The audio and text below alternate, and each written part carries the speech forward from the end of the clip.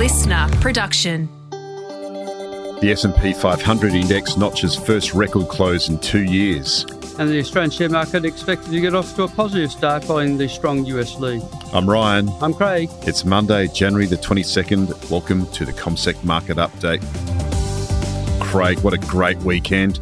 We woke up on Monday and the Dow Jones had hit a record closing high. The S&P 500 index also at the highest intraday and also closing record high as well. And the Nasdaq continued to lift as well. Optimism is breaking out all over. Yes, Dow Jones up 395 points, 1.1%. The Standard & Poor's 500 up by 1.2%, and Nasdaq up by 1.7%. And the Nasdaq 100 index also up by 2% to record highs. The S&P 500 index, when we have seen this happen, Craig, in the past, 1 year after hitting new highs, the index has risen 13 out of 14 times by a median of 13% in that span. So that does bode well for the rest of the year. Yeah, the stats are in favour of the market. Apparently, according to the pundits, that we're now back in the bull market, and we'll see where we go from here. Certainly, it was a broad rally that we saw on Friday. 9 out of the 11 industry sectors rose, led by the technology sector, and the Dow 30 index, 25 out of those 30 components rose. Yes, we are seeing the leadership of the share market again driven by those chip makers and heavyweight technology stocks, often known as the Magnificent Seven. NVIDIA climbed 4.2% and Advanced Micro Devices rallied 7.1% after server maker Super Microcomputer lifted its second quarter profit forecast, sending its shares up 36%.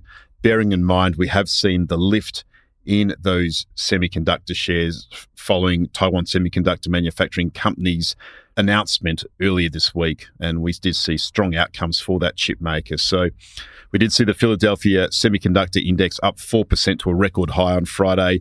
And the S&P 500 Information Technology Sector Index jumped 2.4% to an all-time high. And Microsoft and Apple, the world's two most valuable companies, both rose more than 1%, Craig. Yeah, Travelers also beat expectations with their earnings, and Travelers shares were up in the order of 6.7%. And Inspire Medical, it's a sleep apnea product company. It was up 4% on a Jefferies upgrade.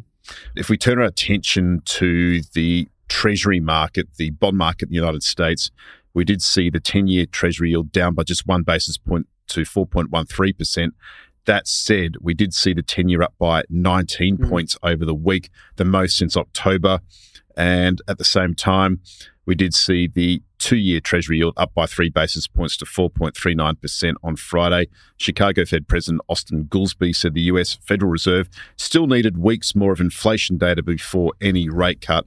And we have seen short-term interest rate futures markets pricing in the likelihood of a rate cut in March dropping to below 50%, down from 77% last week. So with that pushback from central bankers, we have seen expectations for rate cuts pushed out to May. Yeah, we also saw some positive economic data on Friday. US consumer sentiment rose to 2.5-year highs. It rose from a reading of 69.7 to 78.8.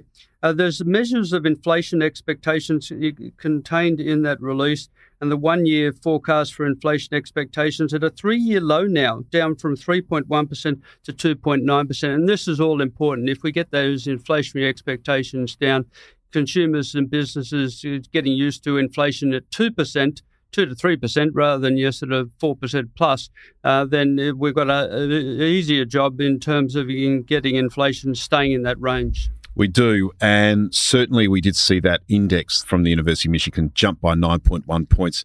That's the biggest monthly advance since 2005. So that points to that hope for soft landing in the Goldilocks scenario where inflation comes down, the economy doesn't go into recession and jobs are preserved. We also saw sales of previously owned US homes fall in December, capping the worst year for the housing market in nearly 3 decades. We saw existing home sales down 1% to 3.78 million annualized rate.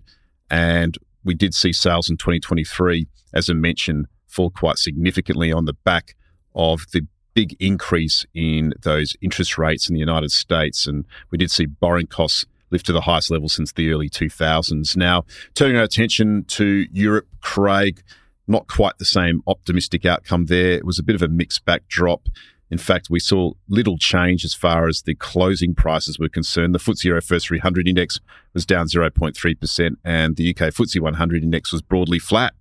Yeah, basic resources sector was down by 1.5% there. Disappointment in terms of UK retail sales. It fell by 3.2% in December, and there's suggestions that the UK economy may move into recession.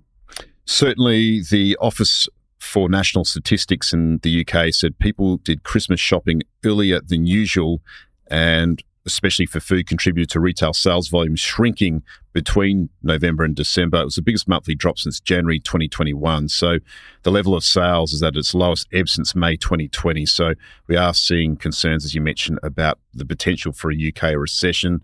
And also at the same time, German producer prices fell more than expected in December, decreasing 8.6% year on year. And also that had an impact on the German DAX index as well. And also, if we look at what happened in commodity markets, Craig, we did see oil prices down on Friday. Yeah, Brent price down by 0.7%, NYMEX down by 0.9%. For the week, Brent was up a smidgen, 0.3%, and the NYMEX price was up in the order of 1%. But it's those mix of factors looking at economic environment across the globe and the demand for oil, and then looking at things like supply disruptions across the Red Sea.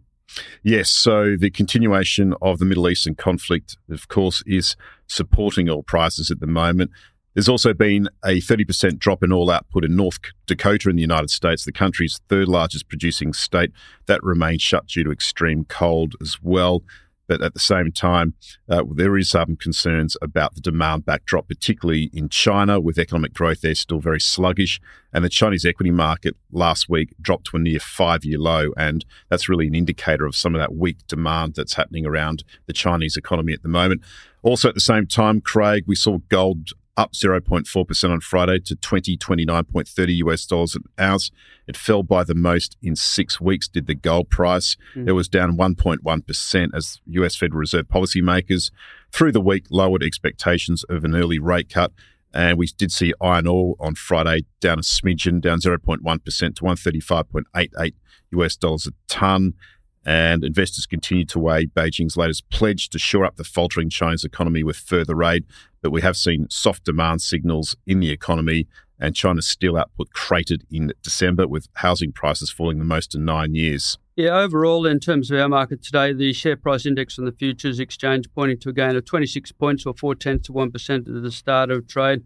The lower oil price may weigh on the energy sector. The slight fall in the iron ore price, yes, it may weigh on the likes of BHP, Rio and Fortescue, but the gold price higher, so certainly something there for the gold bugs.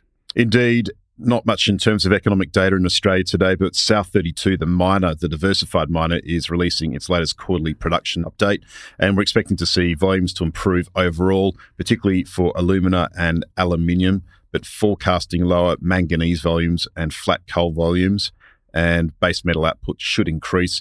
Markets are forecasting underlying EBITDA of around $845 million in the first half of 2024, and that would be down about 38%. An interim dividend of around 16 cents a share, representing a payout of 40% for an annualised dividend of about 2%. The Aussie dollar currently trading at 65.9 US cents. We did see the Aussie dollar lift from 65.65 cents to 66 cents on Friday in terms of trade. We did see support for the Aussie dollar, and that was really on the back of an increase in risk appetite. Indeed, and watch out for the Chinese loan prime rates today. There may be a rate cut in the offing, yes, so we'll have to wait and see in terms of that. The US later tonight, the leading index, and also earnings from United Airlines. Thanks for your time, and have a great week. Bye-bye.